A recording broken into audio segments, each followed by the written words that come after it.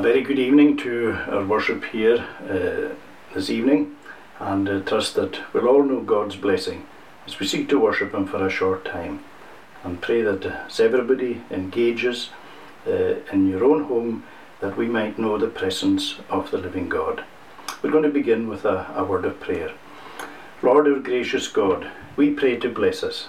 We give thanks, Lord, for another opportunity of worshipping you, of being able to draw into your presence. And we pray that we might know that presence and your protection. We know that the evil one is going about as a roaring lion, seeking whom he may devour. And we know that even at this very moment, he will do and is doing everything to prevent your word being shared into people's homes throughout the land and indeed throughout the world. And so we pray that you will halt his opposition, and that you will enable your word to go out with power and with enabling, so that it will go out as a source of encouragement and help and strength to each and every one who hears and receives the word of truth. We pray that you will bless us at a very difficult time, a time of uncertainty, a time of fear, a time when so many people's lives have been turned upside down. And as we are in the grip of this virus that is a killer, we pray, Lord, for those who are critically ill in hospital. We ask, Lord, that it might please you to spare, that it might please you to bring healing. Help those who are on the front line, who are dealing with harrowing circumstances day in, day out, who must be going home drained every night and having to pick themselves up to restart again the next day. Lord, grant them grace and help and strength every day. Lord our God, we pray with for all those who mourn, whose hearts are sore and broken. And it's so hard as many people are having to die alone. Oh Lord, may you be close to them. Don't let them die alone. May your presence, may your spirit go into their hearts.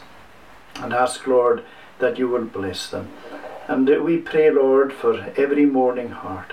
We pray for those who are working in science and medicine. We pray that a vaccine will be found. We pray that even some medications that are already in use, that they may be discovered, maybe even linking medicines up, may be discovered as something which will alleviate the worst of the symptoms of this virus. We commit all into your care and recognize that this world was fragile at best, and this world is so uncertain. But we pray that we may today focus upon the certainty of the one who never changes, the living and true God, the God yesterday, today, and forever, who is the same.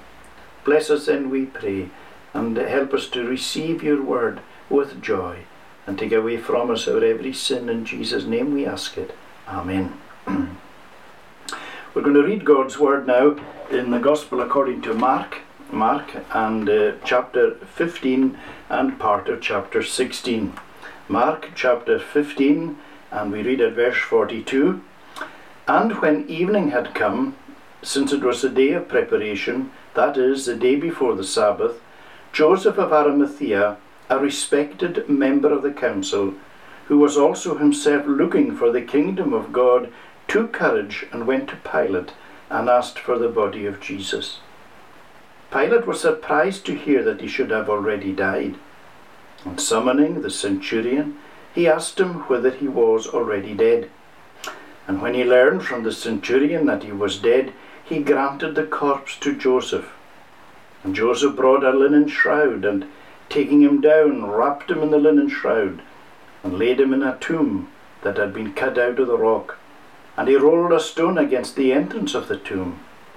Mary Magdalene and Mary, the mother of Joseph, saw where he was laid. When the Sabbath was past, Mary Magdalene and Mary, the mother of James, and Salome brought spices so that they might go and anoint him. And very early on the first day of the week, when the sun had risen, they went to the tomb. And they were saying to one another, "Who will roll away the stone for us from the entrance of the tomb?" And looking up, they saw that the stone had been rolled back. It was very large. And entering the tomb, they saw a young man sitting on the right side, dressed in a white robe, and they were alarmed. And he said to them, "Do not be alarmed. You seek Jesus of Nazareth, who was crucified. He has risen. He is not here. See the place where they laid him. But go, tell his disciples and Peter that he is going before you to Galilee. There you will see him, just as he told you." And they went out and fled from the tomb, for trembling and astonishment had seized them, and they said nothing to anyone, for they were afraid. Amen, and may God bless to us this reading of his own holy word. Now, as you're very aware, today is Easter Sunday. And of course this is a day of great triumph, great victory in the Christian calendar. It's a day that causes the heart of the Christian to beat with a sense of vitality and triumph, because it's a day that speaks to us of the rising from the dead of our Lord and Saviour Jesus Christ. Every Lord's Day is a reminder of that, because it was on the first day of the week that Jesus rose from the dead, and the early church met on the first day of the week, and so do we. And it's one of the wonderful things as we go to God's house and we go with joy, like the psalmist said, "I joyed went to the house of God. Go up," they said to me. And so we should every Lord's Day as we go to seek to praise him. Now, as we know, on the Friday Jesus was put to death in the most cruel and barbaric way, and of course on that cross he was dealing with our sin before God, paying the price for our sin. And at 3 o'clock he gave up his spirit. He yielded his spirit to God, and his body was dead. His body was taken down from the cross, and Nicodemus helped Joseph of Arimathea. Joseph of Arimathea was the one who requested the body of Jesus, and both Joseph and Nicodemus buried Jesus in the tomb. And so we find that this was a day where an incredible sense of despondency entered into the hearts of the disciples. But it was also a moment of glee and triumph for the enemies of Christ, because the enemies of Christ thought, "That's it, we've got him. At long last we have got rid of Jesus." How wrong they were, and how wrong everybody is who thinks that they can get rid of Jesus. Down throughout the generations, people and systems and governments have tried to extinguish Christianity. They've tried to remove Christianity. They've tried to obliterate the Christian faith. They've tried to shut out God's word and the Bible. Well, the generations have come and gone. They have come and gone. But Christ remains, Christianity remains, God's word remains and will remain. And any person who gives their energies to trying to remove the Christian faith is spending all their energy on something that is utterly impossible to do. And the glee of the soldier, not the soldiers, but the authorities in getting rid of Christ was very short-lived, of course. But as we said, the disciples, they were utterly despondent. They were broken men. They were sad because their sense of hope had gone. They had hoped in Christ. They had trusted in Christ. They had believed in Christ. And everything seemed to have died with them. And so we find them, not here, but in the other Gospels, we find it said there that they were in just in a wee room together. They were behind locked doors. They were frightened, sad men. And everything that they had believed had kind of gone.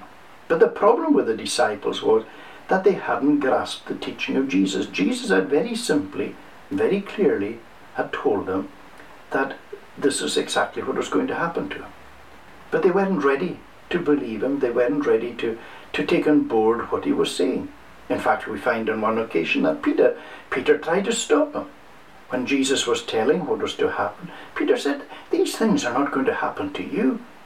And in fact, Peter became so vehement about it that Jesus had to rebuke, and he said, "Get thee behind me, Satan." He recognized that it was the power of the darkness that was in fact speaking through Peter at that particular moment. But as we said, the problem with the disciples was that they had their own preconceived ideas as to who Jesus was and what Jesus was going to do. And you know, we should always be careful when we come to God's Word that our own preconceived ideas, our own prejudices, our own fanciful ideas, sometimes they need to be binned, because God's Word has to alter and shape our mind and shape our lives. We have to discover what God's Word is saying. And that often is radical, it is often challenging, it's often scary, but it's always true. And so it's important for us that we come to God's Word with a prayer of the psalmist, "Open thou mine eyes, that I might behold wonderful things out of your law." Every time we come to God's Word, let's ask, "Lord, open my eyes that I might see, that I might understand, that I might believe." So the disciples had problems understanding what had happened with Jesus. The one person probably who didn't was Mary of Bethany. We've often said this, but Mary was the most spiritually minded follower that the Lord Jesus had. Because Mary understood things that the other disciples, even Peter, even John, hadn't grasped. And that was very clearly highlighted. We've often said this before. But remember when Mary anointed the feet of Jesus, and she came in for a lot of criticism because people were looking at this as an extravagant waste, as she anointed the feet of Jesus with this expensive perfume. But Jesus exonerated Mary and rebuked those who criticized. And Jesus said, "It's in light of my burial that she's done this." Mary recognized what Peter and James weren't recognizing. Her faith was great, her devotion was great, her love was great, her understanding was great, her knowledge was great. And how was that? Because every time we meet with Mary, she's at the feet of Jesus, the place of humility, the place of learning. And that's how we need to be. We need to get off our high perches sometimes and just come down and humble ourselves before the Lord, before His Word, and say, "Lord, teach me. I need to know. I need to understand." And this is the greatest way that we can live our lives, is in dependence upon God's Word. And I know we're slow. If you're like me, I'm slow to learn and often slow to do. But we need the teachable spirits and we need the willing heart. And ask the Lord for that. I must ask the Lord for that. You must ask the Lord for that. Lord, give me a teachable spirit. Give me a willing heart that I might be ready to obey you.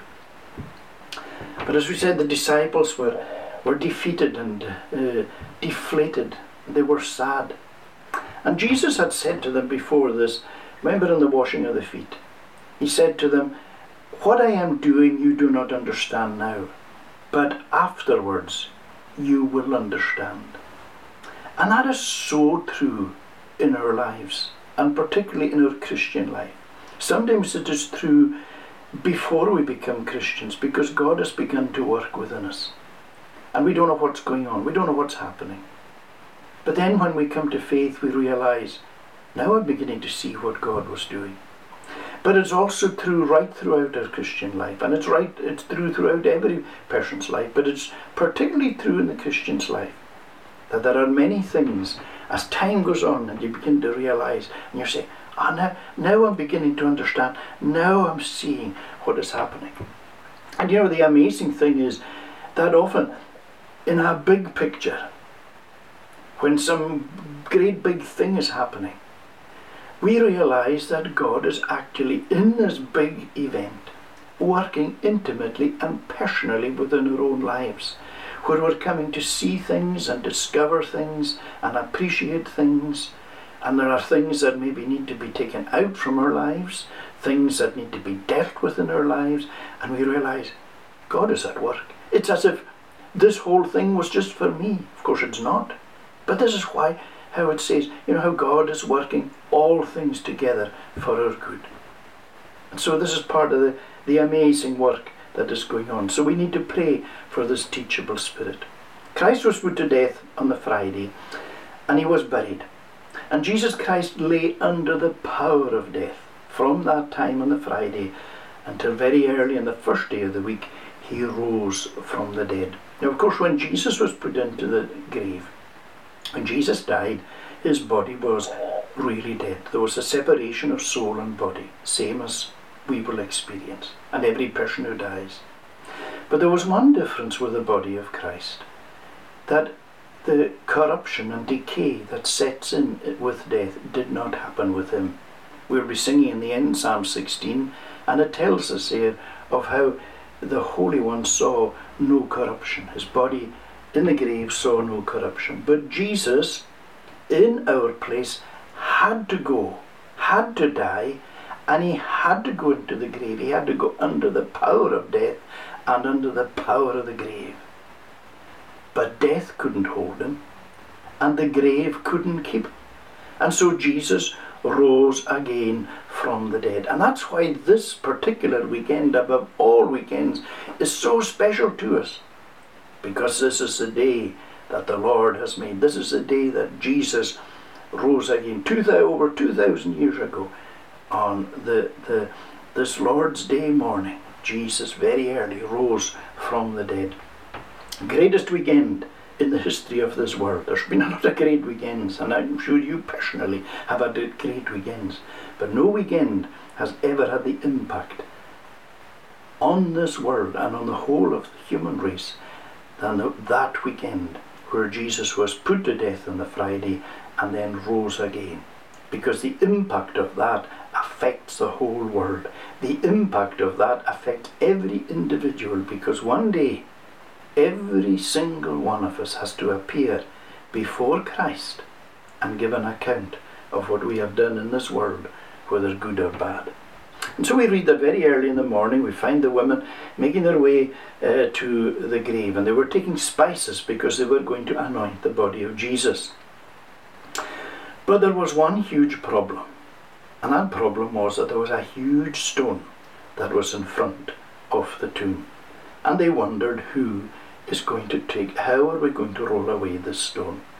And as you and I know, this has been often demonstrated to us as this great example given to us of going on in faith even when obstacles and problems are in the way. You see, human reason would say, there's actually no point in going to the grave because we can't shift the stone. But the wonderful thing is that faith doesn't look to the problem. Faith focuses upon the Lord. And love and faith go on, irrespective of the problems. And that's what these women did. It's like Peter walking on the water. Well, as long as he was focused upon Jesus and heard the words of Jesus saying, "Come," he was able to walk on the water. It's when he looked around and he thought, what am I doing here? Look at the size of these breakers. Hear the roar of the wind. What am I doing? He began to sink. Because the voice of reason came in, began to fill his mind, and he began to look at things rationally, and he lost his focus on Christ. With our focus on Christ, we are able to do great things. By my God assisting me, David says, I overleap a wall. And David had many walls to overleap, but it was with God's assistance. And that's where we have to come to, that place of utter and absolute dependence upon him. Remember that you and God are a majority. Now the evil one always wants to make you give up and say, I can't do this. And there's so many failures within our Christian life because we listen to reason and we listen to the evil one and we say we can't. But with God we can. And that is why we must seek for the faith and the devotion and the love to go on and to conquer in and through Christ. So anyway, here is this wonderful news that Jesus is not here, he is risen. The empty tomb, the empty place, it's the great triumphant moment in the life of the Christian. Because you see, Jesus had to rise from the dead. He went to the cross to die for our sins. But it wasn't sufficient that he just died and then remained under the power of death. He had to rise again. Paul tells us if Jesus hadn't risen from the dead, we would still be in our sins. So Jesus' rising from the dead is essential, absolute paramount. It's vitally important for our complete salvation. And remember, this is a complete salvation, because the salvation that Jesus Christ won for us is not just where he deals with our sin and forgives us our sin and pardons our sin. It is also a salvation that is eventually dealing with our body. Because as Jesus went under the power of death and under the power of the grave and won victory over death and the grave, he has won it for us as well.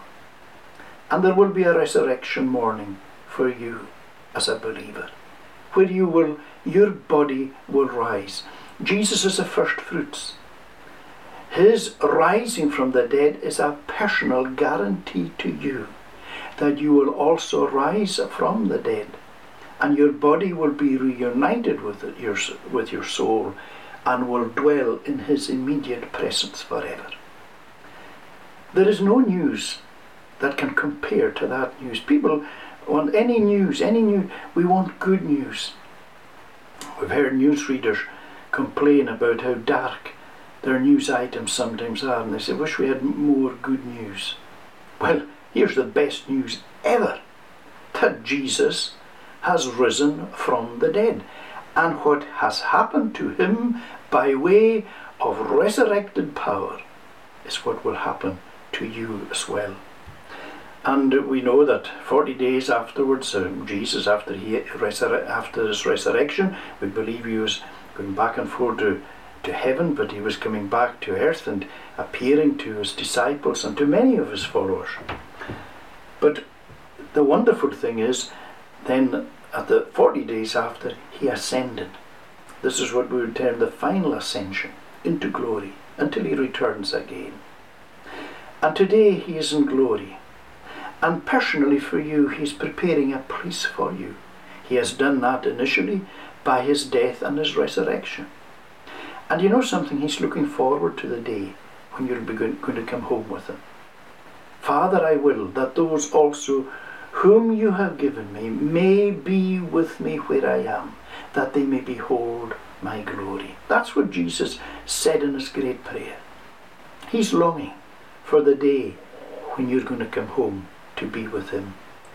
And right now he is sitting at the right hand of the Father in glory, in majesty, in dominion, in power, in rule. He's ruling over this world. He is head of the church. He is your head. We are his body. And so let us trust him, even in the midst of all the chaos and all the pain and all the uncertainty and all the confusion. Let us trust him in the darkness, to know that he knows, and that he is whatever comes your way, what may appear good or bad, that he has your best interest in heart, and he is working all things together for your good if you love him.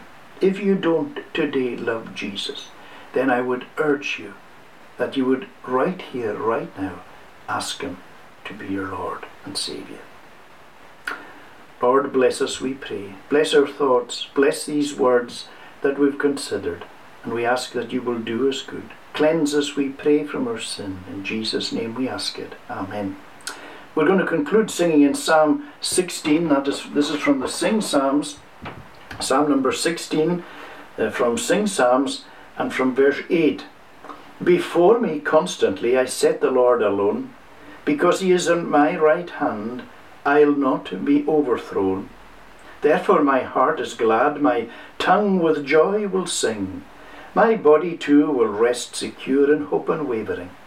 For you will not allow my soul in death to stay, nor will you leave your Holy One to see the tombs decay. You have made known to me the path of life divine.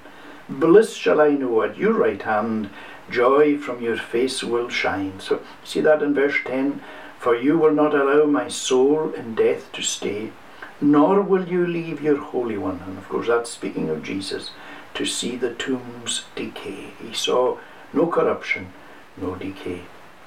So we'll sing these verses of Psalm 16 from verse 8 to the end. Before me constantly I set the Lord alone, because he is at my right hand. I'll not be overthrown. Therefore my heart is glad, my tongue with joy will sing, my body too will rest secure in hope unwavering. For you will not allow my soul in death to stay, nor will you leave your Holy One to see the tombs decay. You have made known to me the path of life divine. Bliss shall I know at your right hand, joy from your face will shine. And now may the grace, mercy and peace of God the Father, Son and Holy Spirit rest and abide upon each one of you now and forevermore. Amen.